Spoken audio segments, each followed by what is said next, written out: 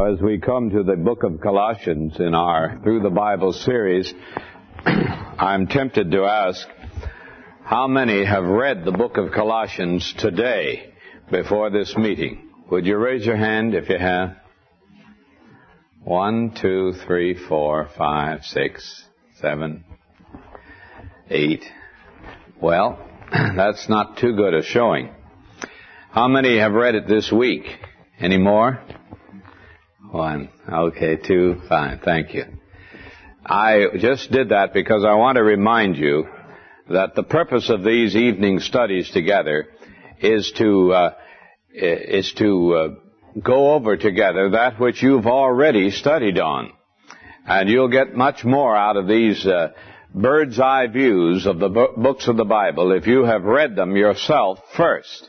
And since we're working in the area of the New Testament where many short books occur, there's really no reason why you can't read these books through. It'll only take you about 20 minutes or so, 25 minutes to read through the book of Colossians.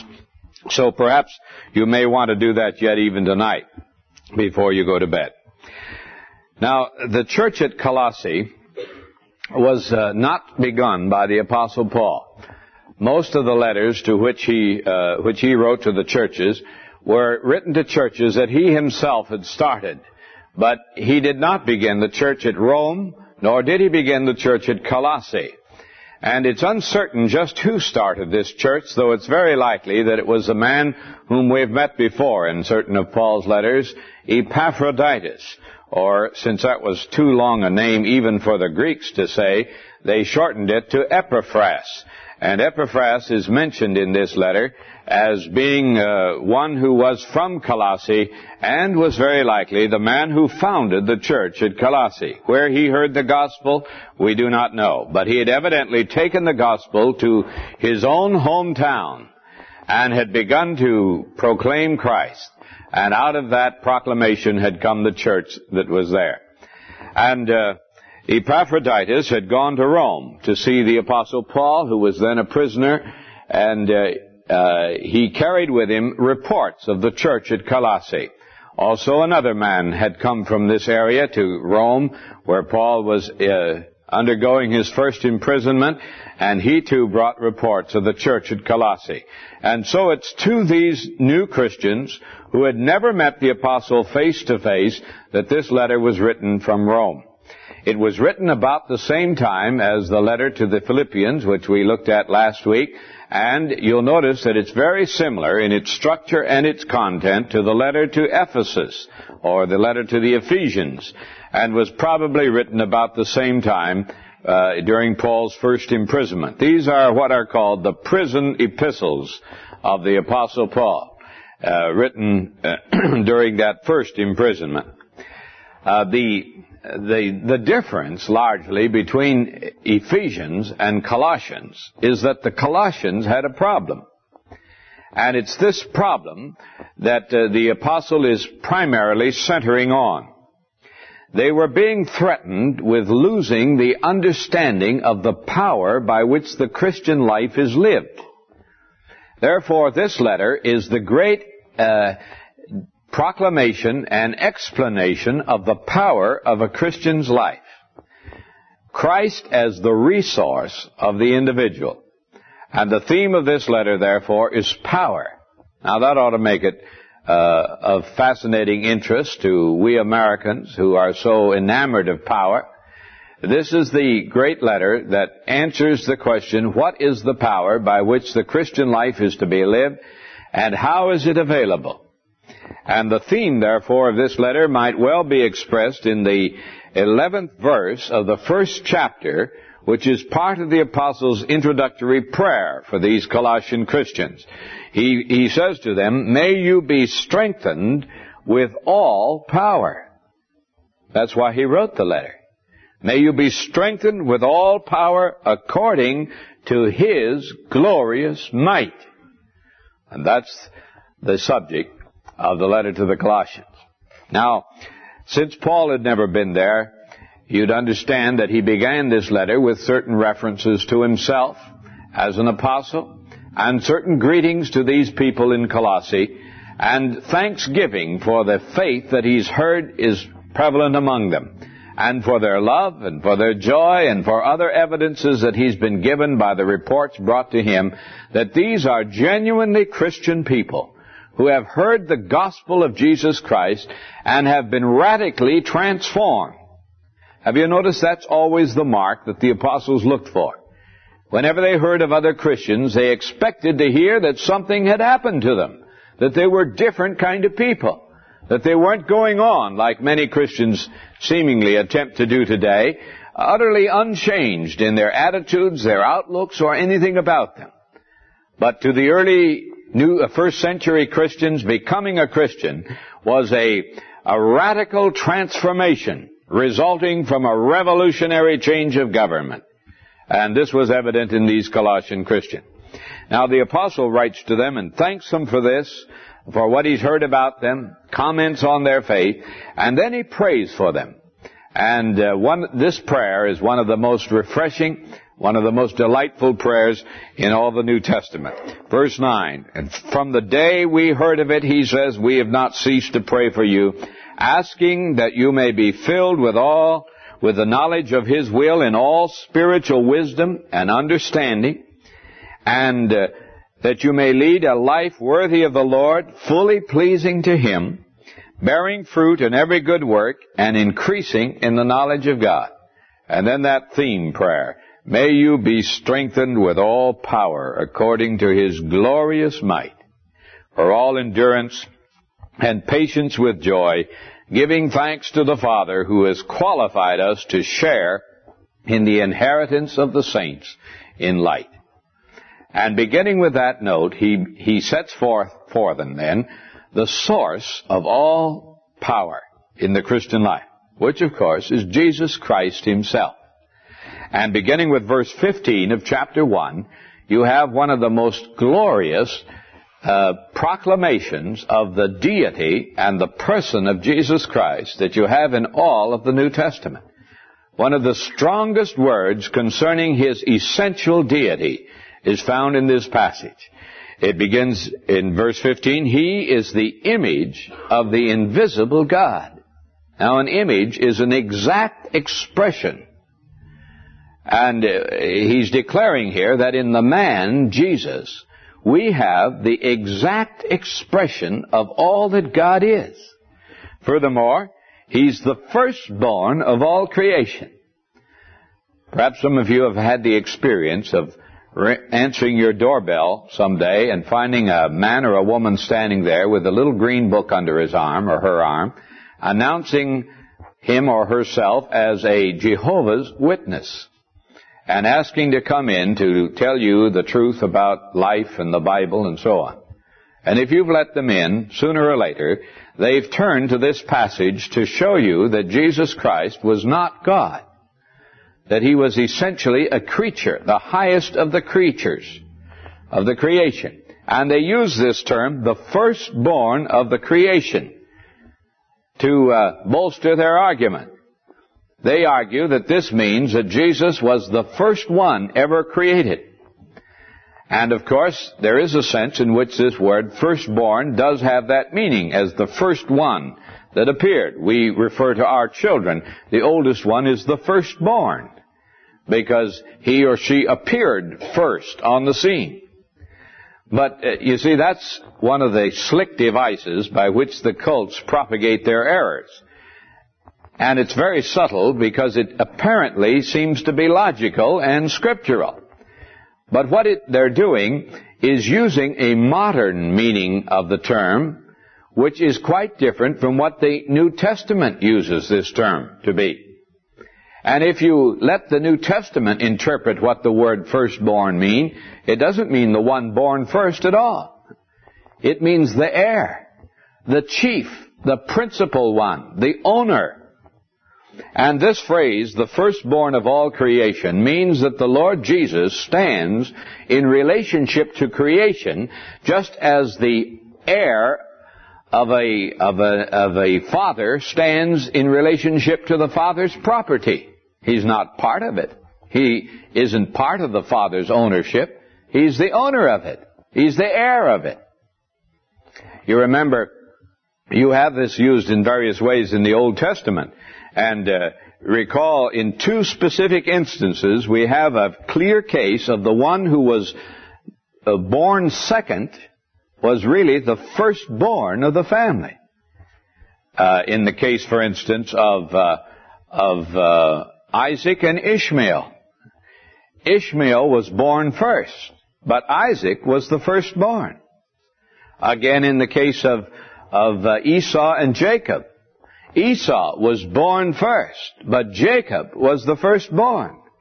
So you see, this does not mean the first one of a line of creation, but that he is the heir of all creation, the owner of it. And this fits, of course, with what the apostle goes on to say.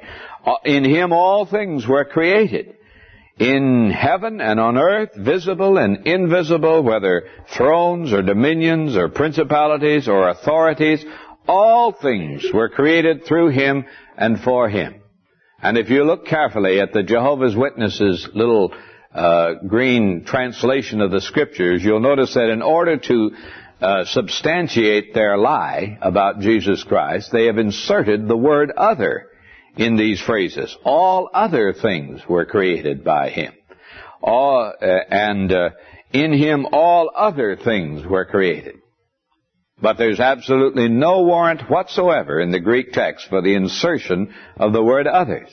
This is a clear instance of the kind of deceitfulness to which these people will stoop in order to propagate the lies that they manifest.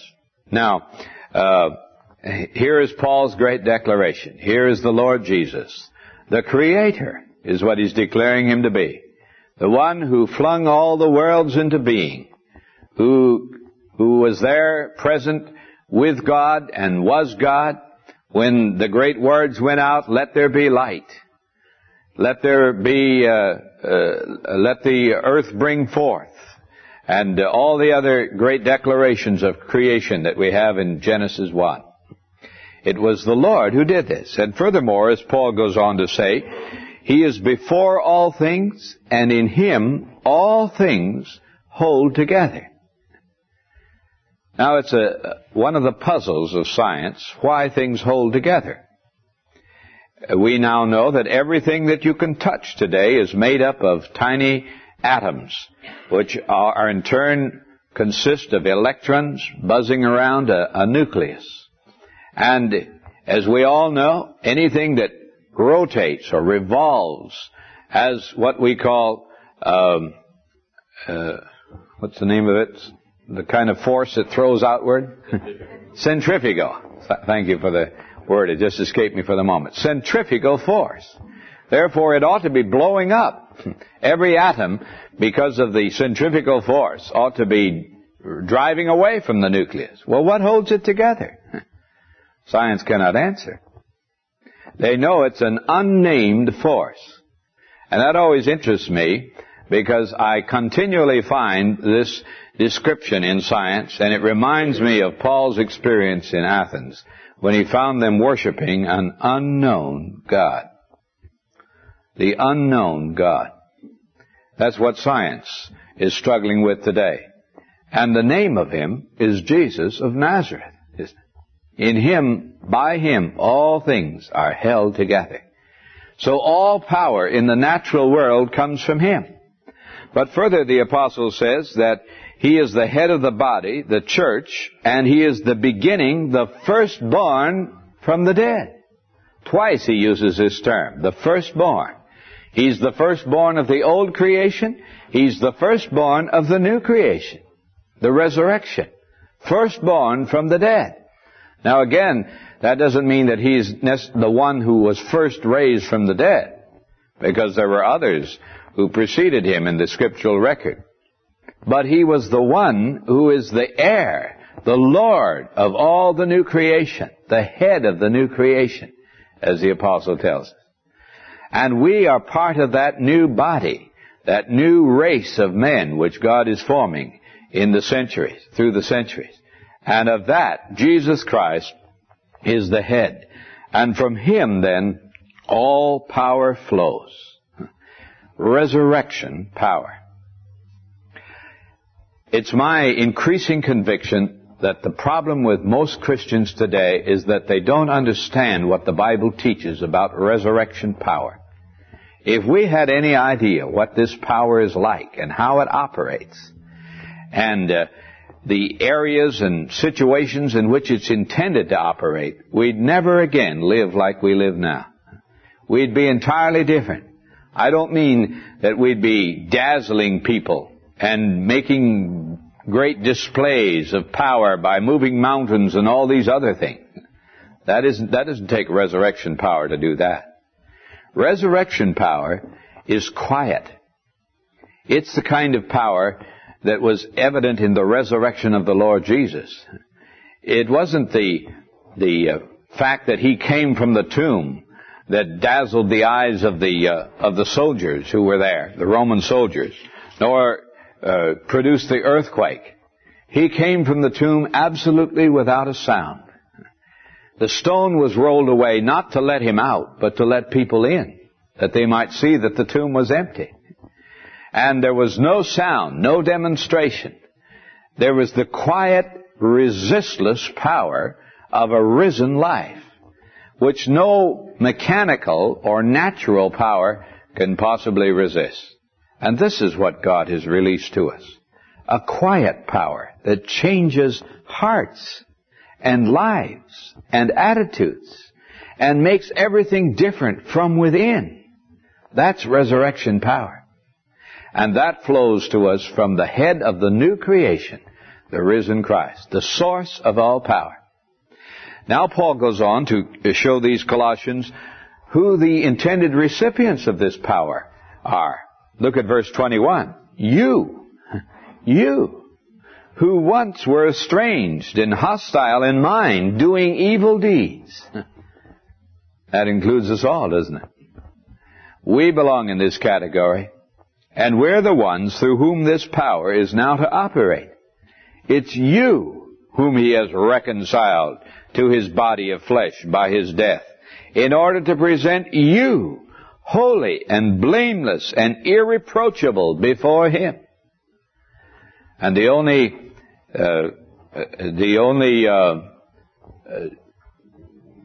necessity for that is, as he says, that you go on and continue steadfast in the gospel. And then in verse 24, through to the end of this first chapter, he gives us the demonstration in his own life of this power. He says God called him, and God set him to the ministry to proclaim this mystery. And he tells us again what it is. He says that I might make the word of God fully known, the mystery hidden for ages and generations. You won't find it explained in the Old Testament. It was experienced there, but it was never explained there. The mystery hidden for ages and generations, but now made manifest to his saints. To them God chose to make known how great among the Gentiles are the riches of the glory of this mystery. What is it? Christ in you. That's it. The hope of glory. Christ living in you. This is the supreme declaration of the Christian church. And you've never preached the gospel until you tell men that not only will their sins be forgiven when they come to Christ, but he himself will live within them to do through them everything that they're expected to do. He died for us that he might live in us. And this is the full glory of the Christian gospel. Now notice how Paul experienced this. He says, him we proclaim, warning every man and teaching every man in all wisdom, that we may present every man mature in Christ. For this I toil, striving with all the energy. And where does it come from? This amazing apostle, with his indefatigable journeys night and day, through shipwreck and hardship of every kind, working with his hands, laboring, traveling, up and down the length and breadth of the entire Roman Empire, ceaseless in his endeavors. Where does he get the energy?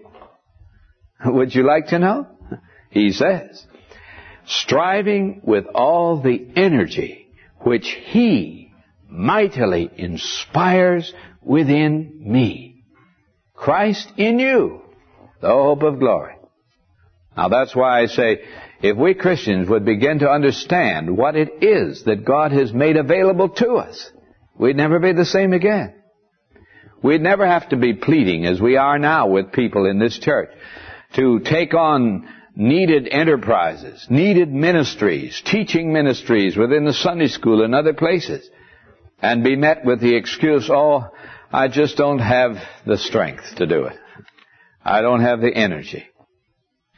Or I don't have any motivation to it. You see, here's a source of energy which Paul says is constant and consistent and which flows through him as it's inspired, created by the Spirit of God indwelling him. And as he saw the task, he moved to meet it with the energy which God gave. That's resurrection power. All right. Look at now in chapter 2, we have the warning against certain false powers, which would woo us away from the true power that Christ gives us. And these are as valid and as relevant today as they were when Paul wrote them. There are certain things among men which are regarded as sources of power. If you can get these, you can be a powerful individual. Your personality will be strong and radiant. You will be a leader, a dynamic leader of men. You've seen these advertisements in which this kind of language appears, isn't it? Just send away for this course, $10, and you'll get a course that'll transform you within 15 days into a dynamic leader. You'll never be the same again. And there are many other more subtle approaches to this, offering us power. And it comes largely from the three sources which the apostle outlines here. He says, first of all, in this chapter, he reminds us again of the glory of Jesus Christ. He says, in him are hid all the treasures of wisdom and knowledge. And we have all that it takes to live life in him. And in verse 6 he says, as therefore you received Christ Jesus the Lord, so live in him. You've got what it takes. Now live it out. Let it show. Rooted and built up in him, established in the faith, just as you were taught, abounding in thanksgiving. I wonder if any of us have ever read that verse before. Abounding in grumbling is the way it sounds to us, doesn't it? Complaining. Oh no. Abounding in thanksgiving. Now what robs us of that? Well, first, the idea that knowledge is power. Human knowledge. See to it, says the apostle, that no one makes a prey of you. And by the way, that's an interesting word there. Makes a prey is really the word kidnap. See to it that no one kidnaps you. By philosophy and empty deceit, according to human tradition, according to the elemental spirits of the universe, and not according to Christ. I don't know how many instances of this kind of kidnapping I've seen here as a pastor in this area devoted to the exaltation of human knowledge. How many failures of faith I've seen on the part of young people coming up here to study who have been raised in Christian homes but exposed to the wily, subtle teachings of human wisdom. They've lost their faith and turned away from the things of Christ and gone off into wild and riotous living oftentimes. Why? Because no one warned them, or they did not heed the warnings to avoid being made a prey of by human knowledge. Now this sounds at first as though the gospel is anti-intellectual. And I've had people say to me, how do you dare preach on a verse like that when you are there near Stanford University, where you've got more Nobel Prize winners per square inch than any other place on the face of the earth? How could you preach on a verse like this? I don't know any place where this verse needs to be preached on more than here. The Bible is not against knowledge, but it's against knowledge that does not sit under the judgment of God. under the judgment of the Word of God. The apostle analyzes what's wrong with human knowledge, the things that are wrong about it. There are many things that are right, and there's much truth in what man has discovered through the centuries. This he and we must readily admit. But what he points out is, its source is suspect, first, because it comes from tradition. And tradition is the gradually accumulated body of knowledge built up bit by bit through the centuries and passed along from one generation to another. Consequently, it is made up of great quantities of truth mingled with error, with no way of distinguishing between the two. And human knowledge, therefore, that does not sit under the judgment of the Word of God is an indistinguishable mixture of truth and error. And those who accept it uncritically are bound to accept as much error as they do truth. And it will lead them, therefore, into mistaken concepts and erroneous and injurious ideas. And this is what we see demonstrated on every side. Second, he says, it's according to the elemental spirits of the universe. What does that mean? Well, he's referring to the dark powers that, as he brings out in other letters, govern the minds of men, darken the intellects of men, and limit our understanding, so that human knowledge is essentially rudimentary. That is, it's elementary. It deals only with the peripheral, with the externals of truth. It never gets to the real heart of things. And that's why you can have a university community like ours, saturated with the highest exponents of human knowledge, and yet filled with vileness and corruption and unrest and distress, with a high suicide rate and evidences of decay and deterioration on every side. Because it's rudimentary. It doesn't go to the heart of things like the Word of God does. Now, the two complement each other, as I said this morning. But there must be a critical evaluation of the Word subjected to the wisdom of God. And the final thing wrong with it is it's not according to Christ, he says. Therefore, human wisdom lacks the ability to insert the great positives into life that Christ gives. It's essentially negative. It doesn't produce the great qualities of love and truth and joy and peace and power that come only from Jesus Christ. All right?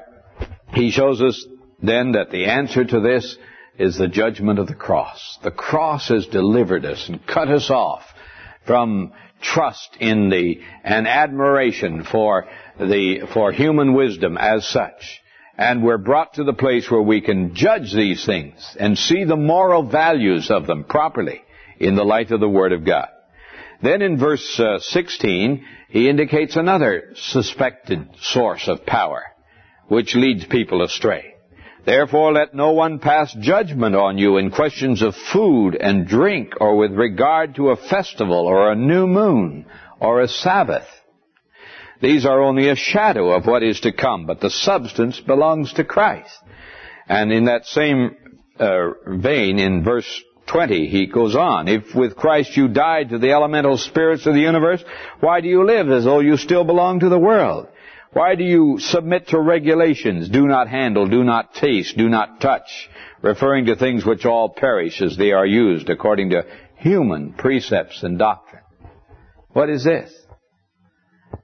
Well, it's the supposed power that comes from a dedicated zeal for God, which manifests itself in keeping days and special feasts and new moons and regulations and ascetical practices, flogging the body and wearing a hair shirt and laboring long hours out of zeal for a cause.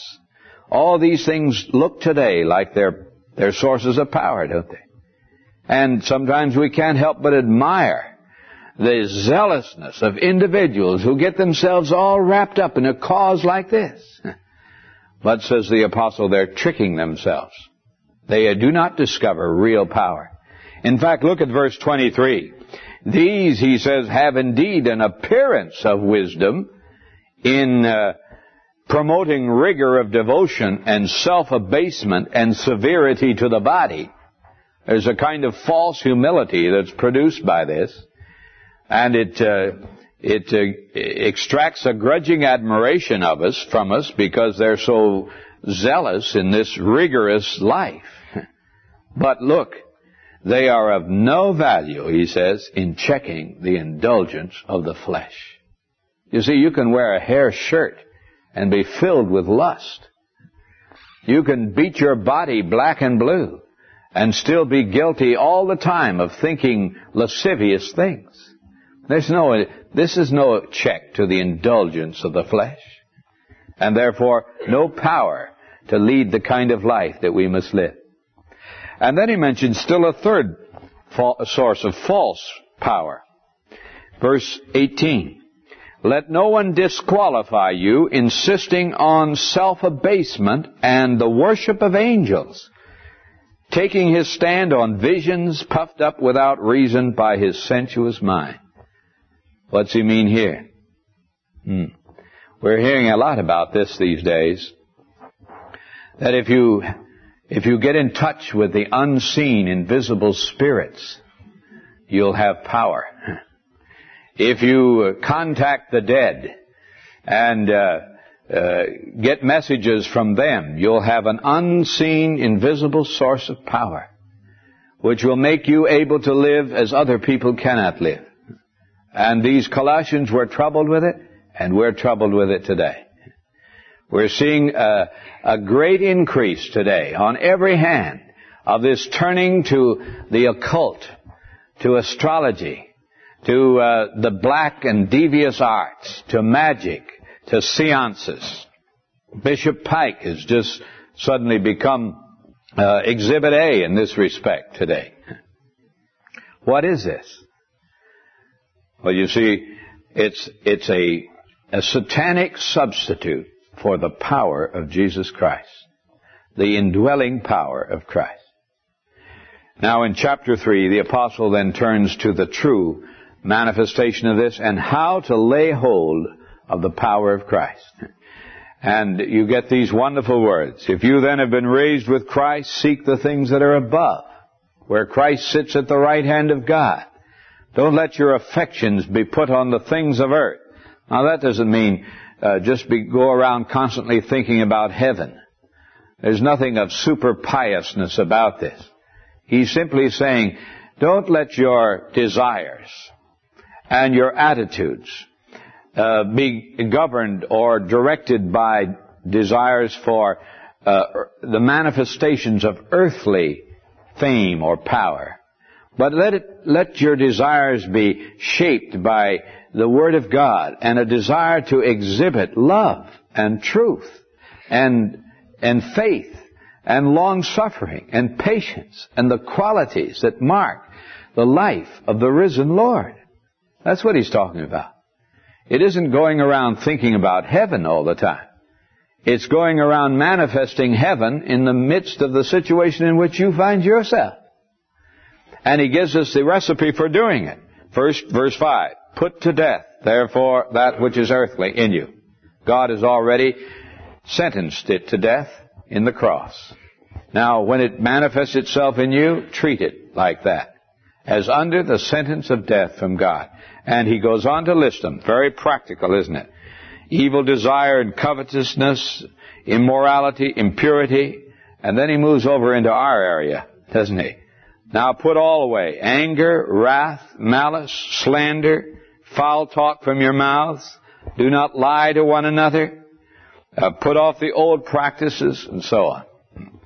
Put these away. That's step number 1. And step 2, verse 12. Put on then, as God's chosen ones, holy and beloved, compassion, kindness, lowliness, meekness, patience, forbearing one another, and if anyone has a complaint against another, forgiving each other as the Lord has forgiven you.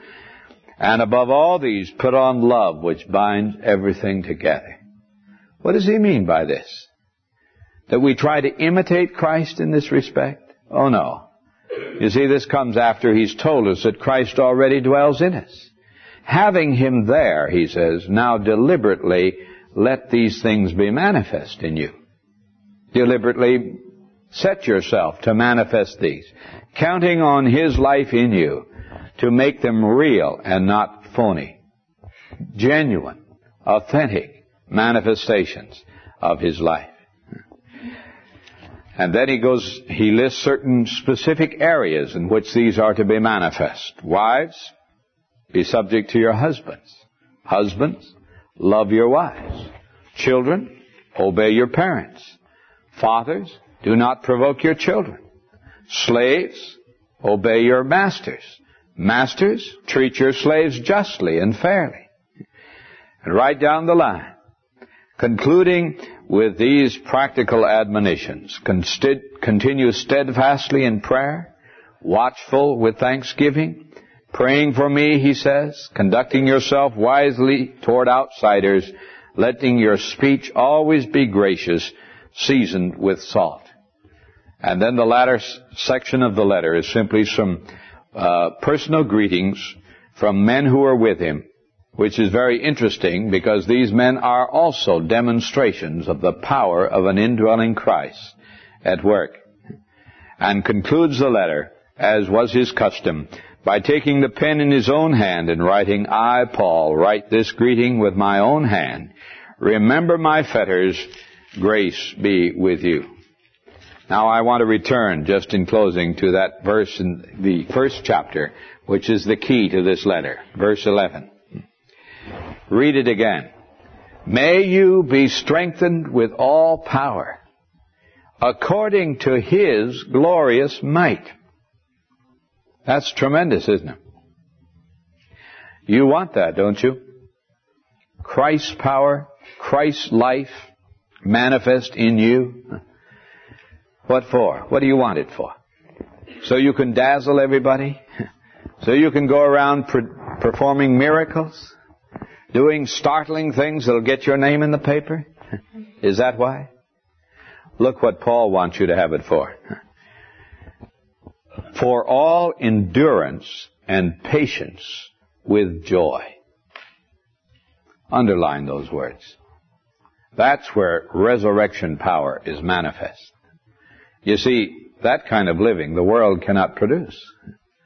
It doesn't know how to take trials with a smile and to endure hardships with faith and patience and joy. It knows nothing of this. It takes an unknown kind of power as far as the world is concerned, the power that is resident only in Jesus Christ, which will transform our hardships and our difficulties into joyful experiences. And these aren't just phony manifestations of joy. They're genuine. We learn things from this. If our heart is right with Christ, if we're putting off the old and putting on the new, we discover that these experiences do indeed become experiences producing joy. Not grumbling and complaining and growling and griping, as is so manifest among us so frequently. May you be strengthened with all power, according to His glorious might, that in Peninsula Bible Church there may be a manifestation of endurance with patience and joy. Let's stand together.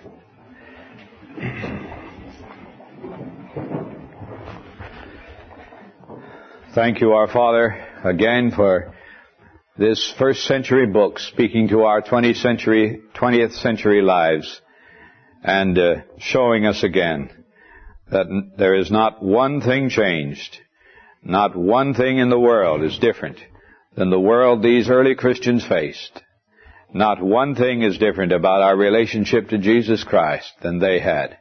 We too can live like they lived, in joy and gladness and thanksgiving in the midst of this life. We pray that we may discover it by acting upon these admonitions which Paul has given us. In Jesus' name, amen.